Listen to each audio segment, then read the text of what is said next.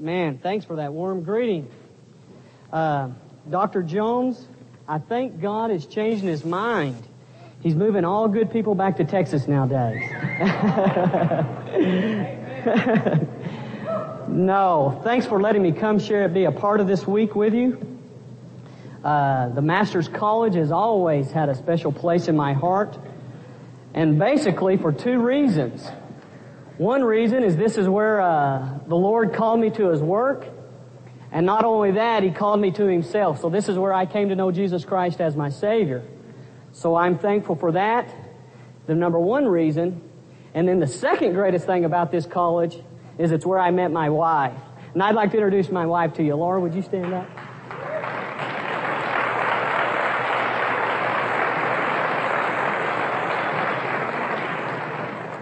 I'll be in trouble when I get home because she told me not to do that. But our topic this morning, like Brian said, is a heart that honors God. And that's what our message is going to be about, and we're going to come out of the book of Deuteronomy, and we're going to exactly see what some things are that we can look at on a heart that honors God. But before we begin, let's ask the Lord to bless our time together. Father, we do just come to you this morning, and Father, we know that your Scripture is relevant, that it's powerful, and that it's true. And so, God, I do pray that you would use your messenger. And, Father, we as a college and we as a society and as a nation would turn back to you. And, Father, we would get a feel for the things that you would have us to do. Bless our time together this day. In your name we pray, amen. I'd like to start off by reading you a poem by the man by the name of George Liddell. This poem is found in the book of Oswald Sanders on spiritual leadership. And this is what Mr. Liddell has to say. Give me a man of God, one man, whose faith is master of his mind, and I will right all wrongs and bless the name of all mankind. Give me a man of God, one man, whose tongue is touched with heaven's fire, and I will flame the darkest hearts with high resolve and clean desire. Give me a man of God, just one man, one mighty prophet of the Lord, and I will give you peace on earth, bought with a prayer and not a sword. Give me a man of God, one man, true to the vision that he sees, and I will build your broken shrines and bring the nations to their knees. College students, God is still looking for one man to come and to stand in the gap for Him and to be a person that is well-pleasing to Him. In the book of 1 Samuel 13:14, the Lord says that He has sought out for Himself a man after His own heart. Men and women, God is still looking for people that's heartbeat is like His own. That His heartbeat pulses with God. And you know what? In Jeremiah 4:25 it says, I looked, and behold, there was no man. My question today is, in the America that we live in 1991, is there a man that is pleasing to God? Or would he say, there is no man after my own heart? I looked, and there are none. And before I go into really what I would have to say to you today, I would like to just break off for a minute and say that I believe in the Master's College, in the society as a whole today, that we can categorize people into three different groups. And I don't want you to already get a mindset, well, he's already categorizing me, what group I'm in. It's not only in the Master's College, it's not only in our society, it's in our churches. And I believe there's three types of people, and I think even Scripture talks about it. And the first group of you is the people that are really on fire for God. You desire the things of God, you love the things of God, and that's your desire, to be pleasing to Him.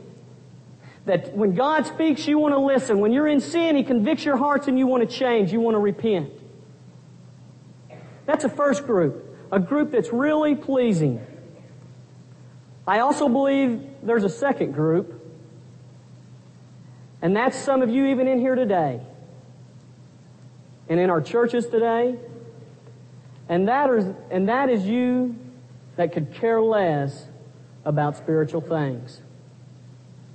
The only reason you're here at the Master's College is because your mom and dad want you to be here. It's not that you have a desire to do spiritual things. It's that your parents have forced you. You thought this might be a good place. You're sort of cold to the things of God. And our churches, it's rampant with people that come to church, sit in our pews Sunday in and out, and they're cold to the things of the Lord. And to be honest with you, my heart breaks for you that are here like that. Because if you are ever wanting to grow spiritually, this is the place you can do it. You have professors that love the Lord. You get good, solid biblical teaching week in and week out. You're in churches that teach the Word. Your chapel messages are directing at the Word of God. And yet you let it go in and out. And you never really even pay attention to it. And my prayer for you that are in that group is that you would return to the Lord. Because once you get out of this place, then you're going to be in a world that is rampant and gun-ho for the society's means and their pleasures. They don't care about the things of God. And then I think there's also a third group of you. And let me just say that, to be honest with you, I often find myself in this group, sad to say. And that is the group that you're in the middle of the road. And the book of Revelation tells us that God doesn't like us in the middle of the road. You want to be pleasing to God, but you're like the Apostle Paul and you say, I do the very things I don't want to do. Once I start to do something, I fall back into my old habits of life. I do the things I don't want to do. I act like I don't want to act. And like I said, I often find myself in this group. But I have encouragement. God says if you forget about what lies behind, you need to look forward to the upward goal of Christ Jesus. And I encourage us all to forget what lies behind and to keep seeking the kingdom of God. And I want you to ask yourself today, what group are you in? You know, and God knows. But you ask yourself that question. And students, no matter what group you're in, I think God has something to say to each one of us about what type of heart it takes to be honoring to Him. And if you will, turn your Bible to Deuteronomy, the 10th chapter, and we will look at what type of heart it takes to be pleasing to God. The 10th chapter of Deuteronomy, we'll start in verse 12. There's just 2 verses that we're going to look at today. I'll start with verse 12. And let me just say that I know this is directed, that God directs this passage to the nation of Israel. But even though it's directed to the nation of Israel, I think we can take out of it some truths and even apply it to our own lives. And now, Israel, what does the Lord your God require from you? But that you fear the Lord your God, that you walk in all of His ways, and that you love Him. And you serve the Lord your God with all of your heart and with all of your soul. And you keep the Lord's commandments and His statutes, which I am commanding you today, for your good. The first thing that God says to Israel in this passage is, Israel, to have a heart that honors God, you need to fear Him. So the first characteristic is a heart that fears God. And you know as well as I know that we live in a society today that is not fearful of God, but is fearless. They care less about the things of God. To prove this, just yesterday on my plane ride here from Dallas, Texas to Salt Lake City, I rode with a man What he does, he specializes in the light systems, and he does all the rock concerts from Bon Jovi. He said to AC/DC, matter of fact, the guy was nice enough to give me a card and say, whenever you want to go to a Bon Jovi concert, just call me up, and I'll get you tickets. But this man was fearless of God. He had no idea of who God was. Every other word that came out of his mouth was profanity, and half of them used God in it. This man had no idea of who God was. It didn't bother him to take God's name in vain. Every other sentence was that way. See, he was fearless of God because he had no idea of who God is. The fear of God comes from a perspective that God is holy and we are sinful. We are an unholy people in the presence of a holy God. And when we come to grips with the fact that we're in the presence of a holy God, it should create a reverence and create a fear. Exodus 33:20 says that at no time has any man ever been able to see the face of God and live. And the reason behind that is because God is so holy, no man can look upon his face or he'd be dead. Friends, God is holy and we are sinners. And due to that fact alone, we need to have a reverence. And in America today, we have a fear of almost anything. You know what? It's amazing to me that some people love to set fires and to watch them burn, and then other people have a phobia about a fire. They're scared to death of it. There's the phobia of fires. Another phobia in our society today is being locked in a room, claustrophobia, and that there's no way out. I'm sure that lady that just came out of the Carlsbad Caverns in New Mexico was scared to death. She thought there was no way out.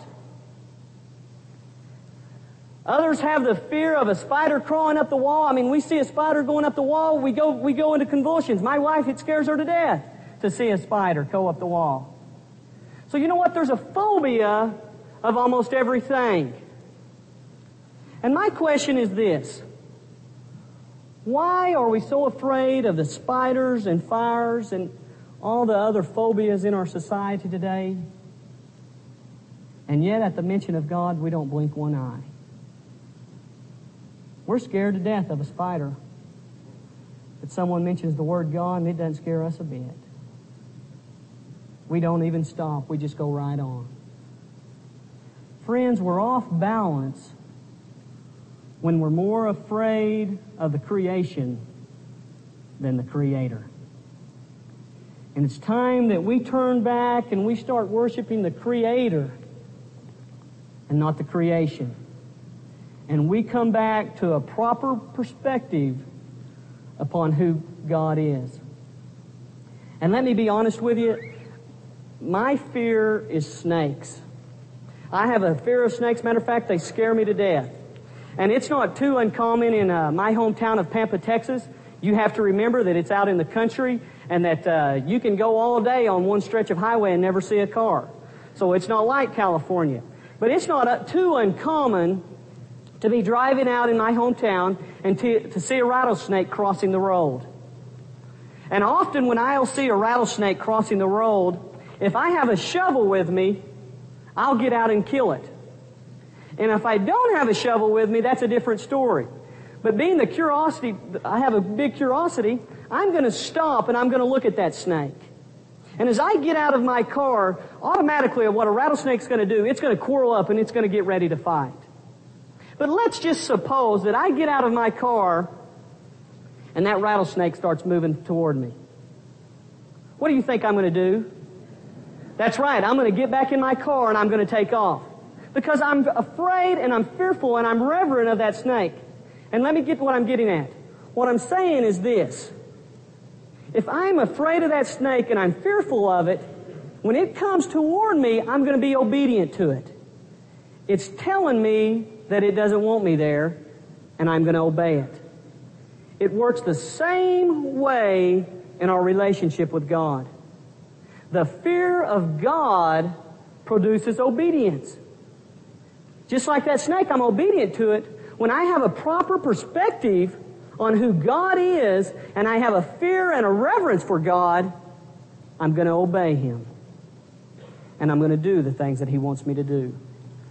Proverbs 10:27 says this, "The fear of the Lord prolongs life, but the years of the wicked will be shortened." So it says the years of the unrighteous will be shortened. But the fear of the Lord prolongs life. And so what that says is the obedience of a righteous person is what prolongs life. See, the fear of the Lord and the obedience and the righteousness of a person, they go hand in hand. And my question to you is this: how do you view God? Do you have a reverence and a respect for God? Or do you put Him on the same level as yourself and treat Him just like you do all your buddies? It's time for us as a society to come back and have a proper fear of God. And what I mean by that is a proper reverence for who God is. God is holy and we are sinful. And let's come back to that. Let's look at a second thing. The first thing I believe that it takes out of this passage to have a heart that honors God is the fear of God. Let's look at a second thing. But also that you walk in all of His ways and you love Him. And you serve the Lord your God with all your heart and with all of your soul. And you keep the Lord's commandments and His statutes, which I am commanding you today. I think the second thing of a heart that honors God is a right love for God. Is that you love God. And let me just give you some background on this passage. This statement right here that you should love the Lord your God with all of your heart and all your soul is used in Deuteronomy 11 times. And it really, if you will, just turn a couple of chapters over to chapter 6, 4 chapters over, and it comes out of what is known as the Shema. And to the Shema, that is the most popular verse in all of Judaism. It is most popular. Just like the New Testament, what's the verse that's popular for us in the New Testament? John 3:16. To the Jews, this was their verse. It was such an important verse to them that what they would do, they would write it down on a piece of parchment, on a piece of paper, and they would put it on their forearm and their forehead.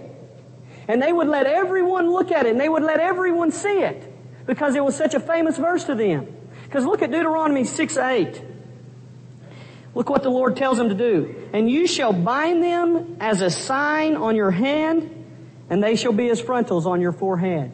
So they were just carrying out the commandment of the Lord to let everyone see it. And to the Jews, if you could recite this verse twice a day, that was a really big deal. They thought they were really in good shape with God if they can converse this verse twice a day. But you let me say something. You know what? This is the same thing that Jesus rebuked the Pharisees for. See, the Pharisees, they put it on their forearms, and they put it on their foreheads, and Christ rebuked them. And Christ did not rebuke them because they were trying to show a verse off. Christ rebuked them because it meant nothing to their lives. College students, you can know all the verses in the whole Bible, but if you don't apply it to your life, it means nothing. And it is nothing. There's a lot of people in our day with the society that we have, with the Christian radio and Christian television, that you can get full up on knowledge. But you know what? Unless you apply it to your life, it means nothing. And so I encourage you that as you sit in classes and as you get the teaching of God's Scriptures, that you put it to work, that you get involved in ministry, that you just don't sit and take it all in and never let it out. Because the Pharisees knew it. They just didn't know how to use it. And we need to know how to use God's Word. And look what else He says. He says, people, I want you to love me with all of your heart. College students, God wants you to sell out to the kingdom of God. He wants every bit of you. He just doesn't want bits and pieces of you. He wants all of you. He wants all of your heart, all of your soul, all of your might. So many of us, and myself included, try to treat God like a cafeteria line. We go by and we pick the things of Christianity that we want. You know, we'll take a little Bible study, we'll take a little prayer. Just don't ask me to get involved. Don't ask me to give my money to your work. We try to cafeteria Him to death. God says He wants all of us. He's not interested in bits and pieces. He's interested in your whole life. And friends, loving God takes work. You know, at the moment of my conversion, when I came to know Jesus Christ as my Savior, my love for Him just didn't happen like that. Of course, He did give me some new desires and some new things, but for me to really fall in love for God took an act of the mind and took an act of the will.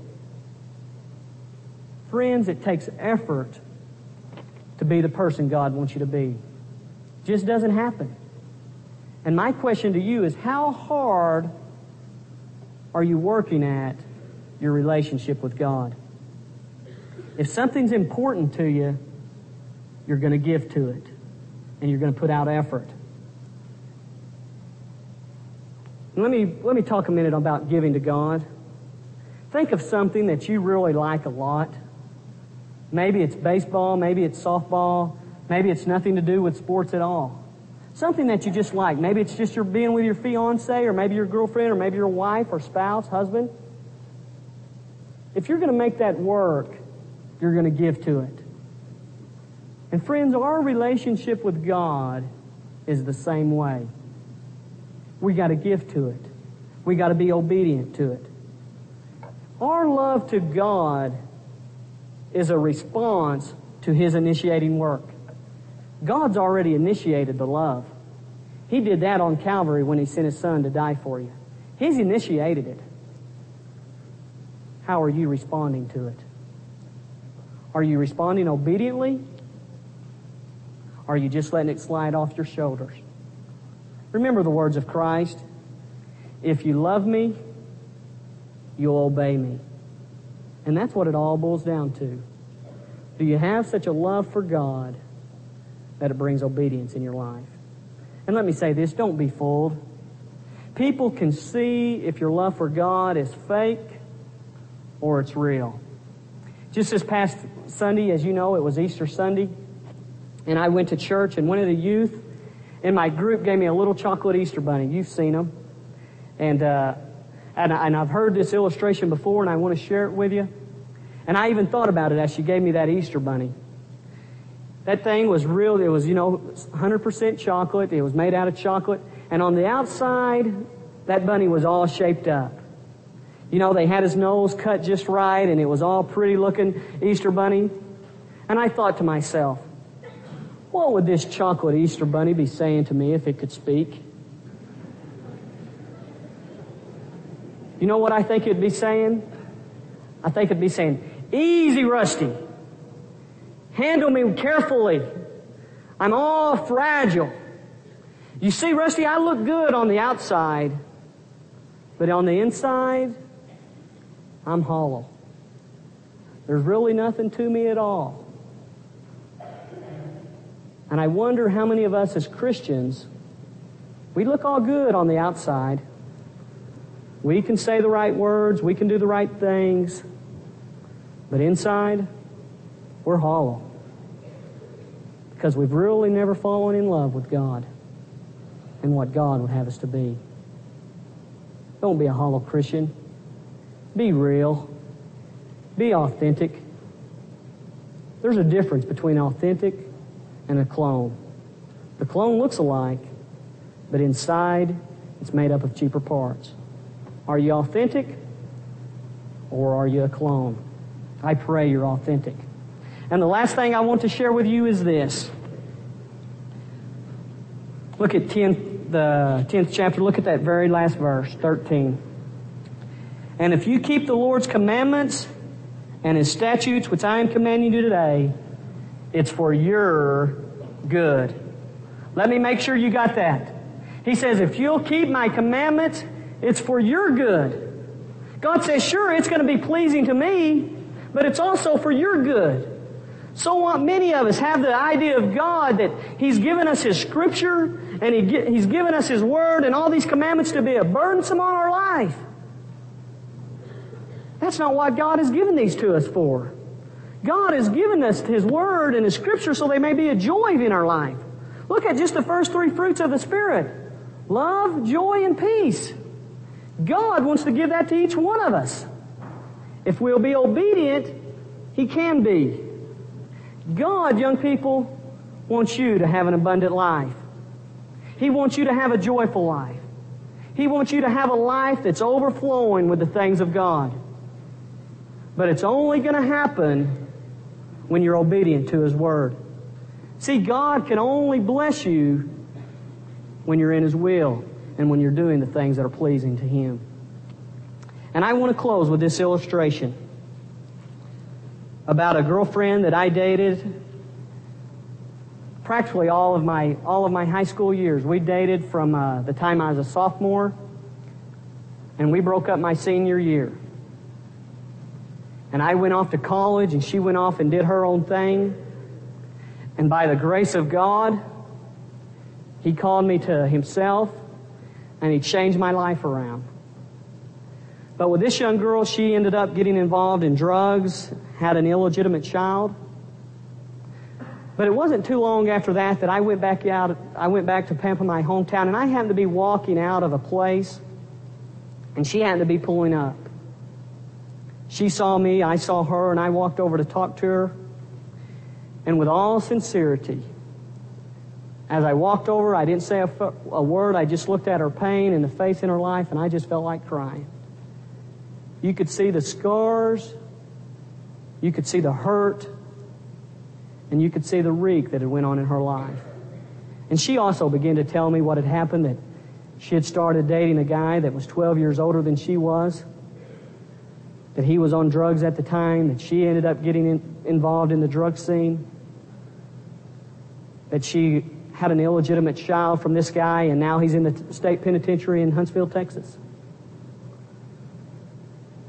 See, she chose her course of life. And I'm sure for a minute those drugs that she was taking were exciting, that they were an emotional high, that they felt good. But you know what? It came time to pay the bills.